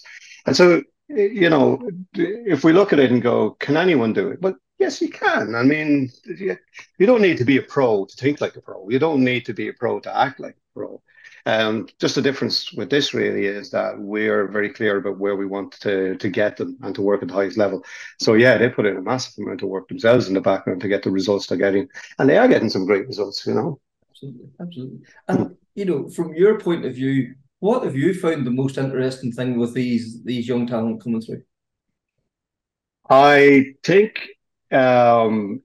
Well, there's a couple of things. So as I say, my background is coming from the cycling. My wife's family is all motorsport. So motorsport is new to me. And that can be a help sometimes, because I don't mind looking stupid. So I have no problem going up and asking questions like, well, why are we doing that? And how is that different? Why are the Italians doing this and we're not? And how does that work? It's the level of focus I think that's required because you're at such high speeds, being able to take in the information and use it really quickly. The ability to sit on the line and be very focused on what you want to do for that stage. I think that's on a different level. To the reaction that you're able to do.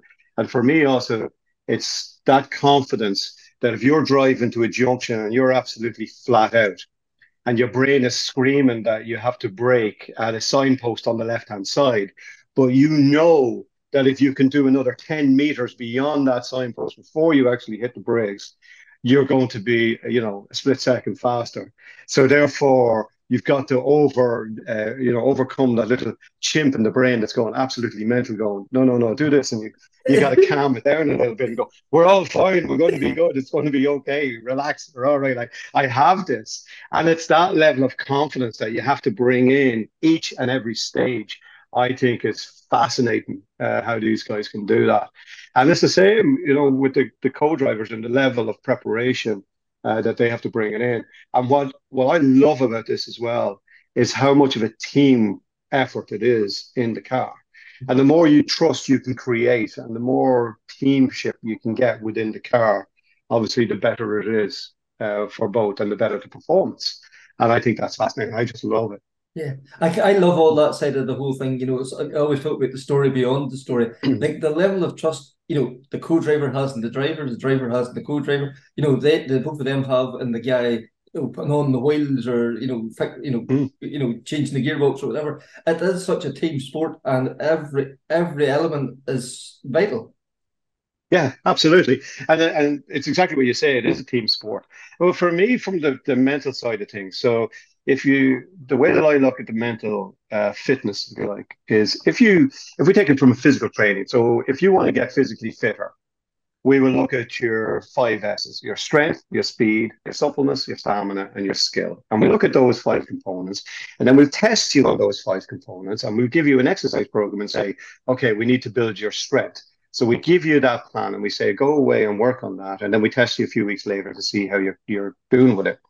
Mental fitness is identical. We have 5 C's: concentration, commitment, control, courage, and confidence. And so it's the same thing. So I'll look and I'll have a discussion with you about what you'd like to improve or what you feel you need to improve. And it might be something to do with, I need to control the butterflies. I need to control the nervousness as I come into an event. And so we develop a program around that, and we might give some exercises for you to actually do so that when you're in the car, you're able to control that. Now, you can't be relaxed in the car. This is the other thing that people think, I just need to relax. No, you don't, because we know that as the arousal level goes up, or the excitement, or that bit of anxiety or nervousness, performance also increases. And it gets to a certain point where we call that the flow state. You've been at times where you're just doing something, so you get the drivers will just be in this flow. And by the time you finish the stage, you don't even know how you did it. You just clicked, everything just came together. Yeah. And to create that, there needs to be a certain level of challenge. There needs to have that nervousness. The problem is that if that nervousness goes too high, performance then drops off on the other side.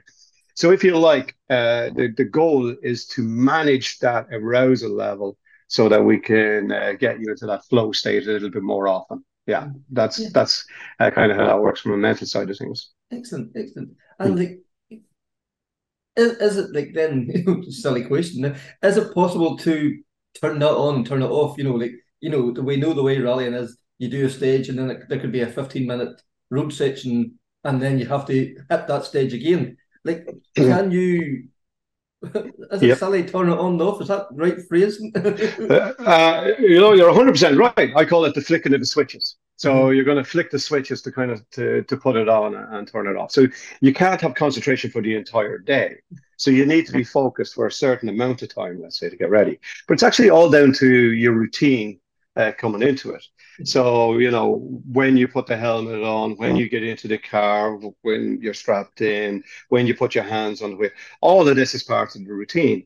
And so from the mental side of things, we look at the aspects of, there's 3 things that I'll get you to focus on, right? And anybody can do this. So if you're rallying next weekend because golf is coming up. Woo! And so for anyone can do this. So you look at the 3 steps you're going to take in order to be able to stay focused, to build the confidence a little bit. The first is to manage the physiology. Because when we get a little nervous, things, you get into that fight or flight, heart rate increases, breathing rate becomes rapid, muscles tense up. And so what we want to be able to do is control that. So just simply slowing your breathing down or tense the muscles and then relax it will actually take control of that. The second is the visualization. All right. So we all visualize, we all have images in our mind. We create these images going in. The problem sometimes is that somebody can have a memory of something that didn't go particularly well for them the last time they were in the Galway Rally or whatever. And so we have those images going through. But what we understand from the science perspective, and so I'm obsessed with the science and my background is in sports science and health.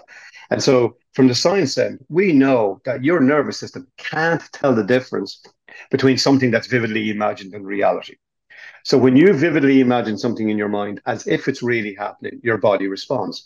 Now, the easiest way to describe how this might work is if you wake up at 3 o'clock in the morning and you hear someone breaking into the car outside, what happens? Heart rate goes up, breathing rate becomes rapid, muscles tense up, you reach for the baseball bat. But even if it's only a cat or a dog outside making a noise, it doesn't matter. If in your head you've seen it as the worst case scenario, your body's responding. And yet a lot of us will go to events and you're driving to the event and you're going through all of these scenarios in your head. And if you're creating that, we call it worry. So what we want to do is that second part is actually visualize what you want to create, visualize the stage as you want it to be. And then the third part is the self-talk. Look, we all have doubts. Anybody who says they don't have any doubts, they're either lying or delusional. Simple as that. We all have the doubts. It's how you manage it. And the third thing to be able to manage that is actually the self-talk, or I call it the inner coach. So we all have this little inner coach that's saying, yeah, you can do this. It's going to be great. But more often than not, the inner coach is saying, oh my God, I hope this doesn't happen, or this happened the last time and I hope this doesn't go wrong. And so that's where the doubts come. And you have to be able to manage those. So if you can manage those 3 things, and as I say, anybody can do it, then you're onto a winner. What makes it different with the Academy drivers is we spend a good bit of time actually working on a specific program like that to make it part of their routine so that by the time they sit in the car, they're ready to go and they're completely focused. So yeah, that's how they have a routine to do every morning of a rally, the same as they'll have their breakfast, they'll put on their race suit, they go through this routine. It's just part of the day. It's part of the day, absolutely. And if you want to be really confident, Gavin, right? If you want to be really confident going into the next event, just be as prepared as you possibly can. Mm-hmm. The more prepared we are, the more confident we feel. And I think that's something that anybody can take as well from that, is just to make sure that you are prepared going into it, And then it's the lifestyle management as well.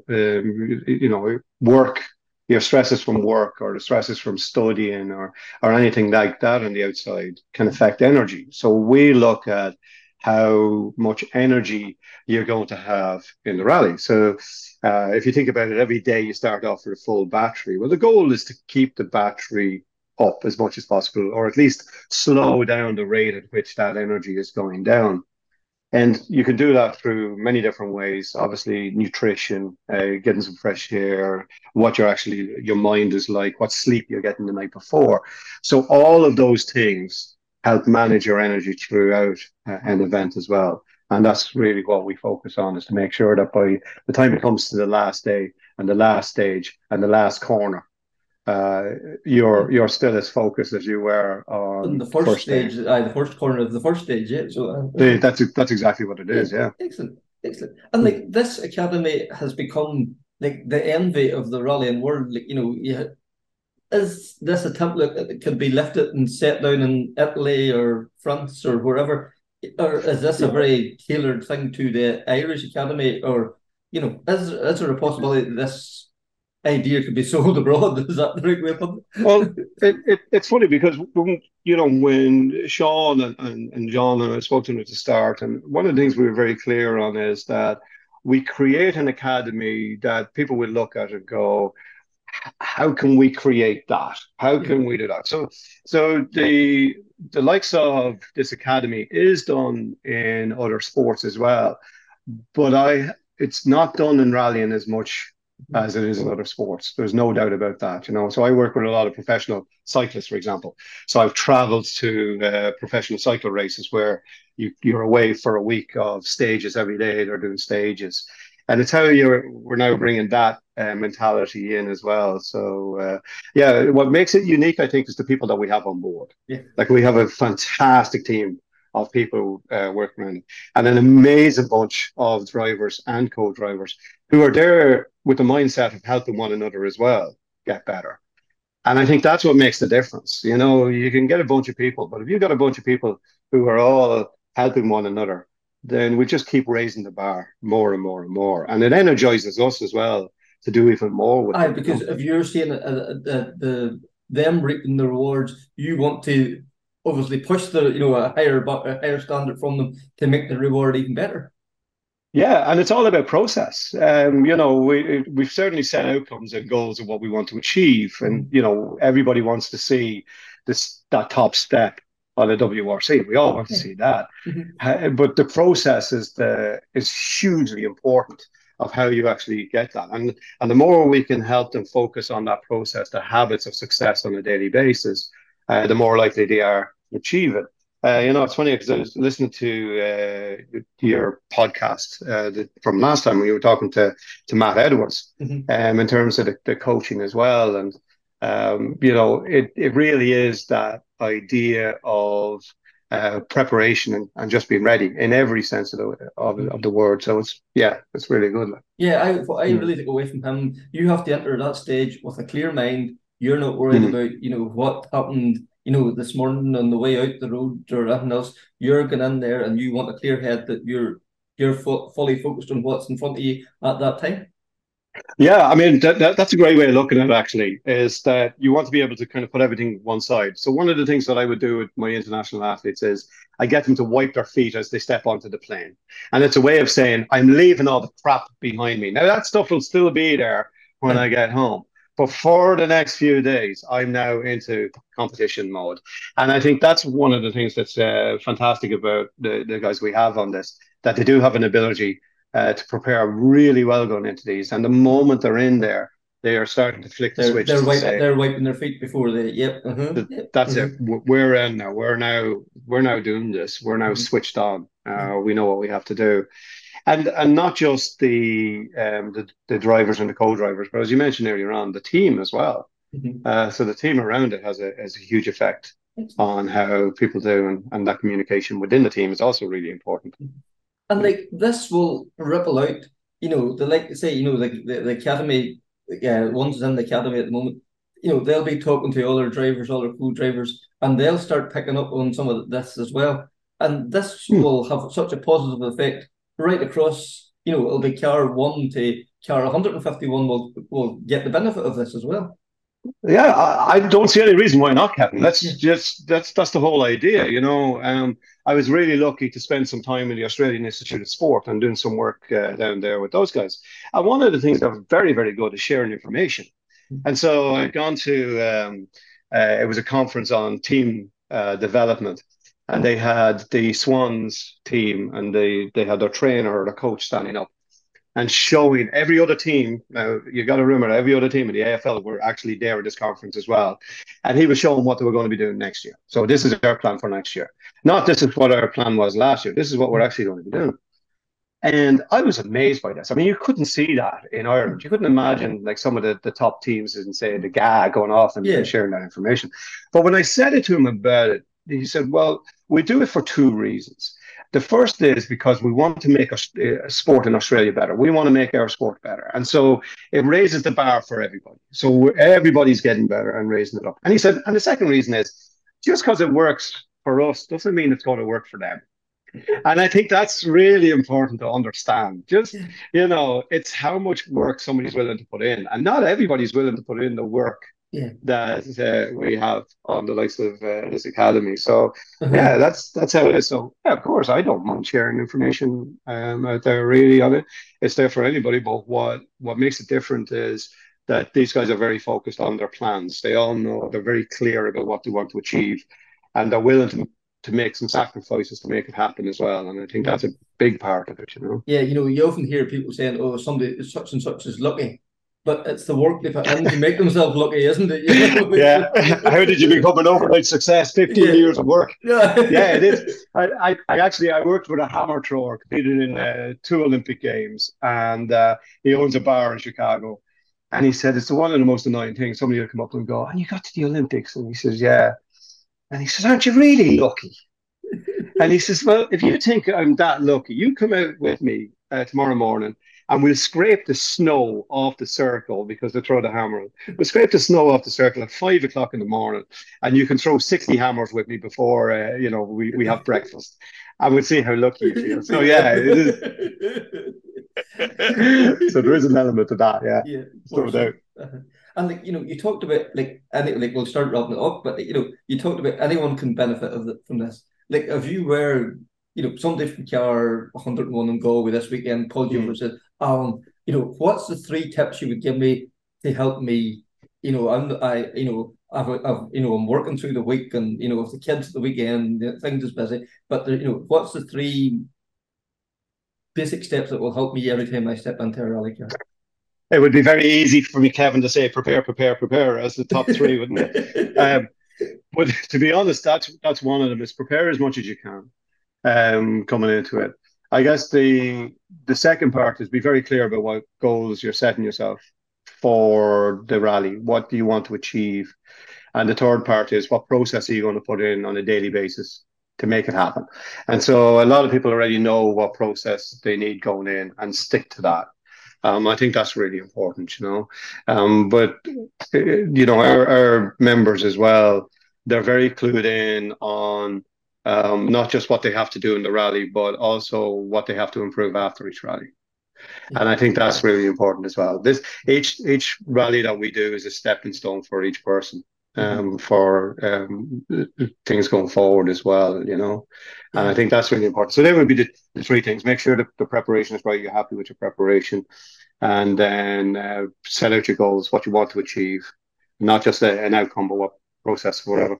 And then the third one is get your process right, get your routines right. I think if you do that, you're well on your way to better performances. Excellent. And can I just pick up something there? You said you learned from something after the event, like something Alex Galissimo said a couple of weeks ago when we were doing the Ken Blog tribute. He says you don't learn anything from winning, you learn from your defeats. You'll always learn. You'll always get positives out of that and make it better that it won't happen again. Yeah, I think what can happen sometimes is that performances are seen in either black and white. I won the event. It was brilliant. I crashed on the first corner. It was terrible. And that's not always the way to look at it. Even if you crash out on the first corner, you've still learned something. There were still things that went well. What went well for you? Well, I had breakfast that morning, my preparation leading into it. And then, what didn't go so well? Well, the next time I'm going to prepare a little bit better, or I'm going to, do my pace notes a bit better or whatever. So it doesn't become just black and white. It's all part of the process. And again, the guys we have are really lucky. They're really dedicated to improving. So every event for them, they're looking at it and saying, well, what went well for us? What did we take from it? How are we going to improve going forward on the next time? And then the other thing as well that makes them unique and makes them really good at what they do is they engage. So, they'll ask us for help. They'll come to us and say, look, I feel I need to improve this from a performance. What can I do differently? And that's really where, you were asking earlier on, is it a generic program or is it unique to the individual? That's what makes it the uniqueness of the individual, because they're coming back and feeding it back to us in terms of what they feel they need to improve. And then we tweak the program for that individual going in, because we're all different. Yeah. You might perform really well if you've got porridge in the morning, where I might not like it. So what's the point of me eating it? I'm going to find something else that I prefer. So that's how that tends to work. So thanks again there to Alan. I found that a fascinating conversation. I come off feeling good after the conversation. So I can only imagine what he does to them young guys and girls in the academy. Also, we didn't get a chance to catch up with him yet, but we hope to when he returns from his travels. Lurton Moore, he's going to the Qatar Rally to sit with Al Khawairi, and he's also testing in Portugal for a week. And then he's not right back from that, and he's away to France then with Daniel Barry. So, he's going to have a very busy February, and he was in Galway last weekend as well too. So, Lurton, we're looking forward to hearing about your travels when you get back again. The best of luck to yourself as well. Also, Patrick Bryce dropped us a wee message. He is running Night Nav as part of the Midland Motor Club in the next week or two. I'm not just exactly sure on the date, but drop Patrick Bryce a message, and he's running the event. He says 60 mile. It was a great event. Lots of challenges there for the competitors. So get in contact with Patrick. So Connor, that's episode 3, season 2. What can we say? Until the next time, take care, speak soon, and bye.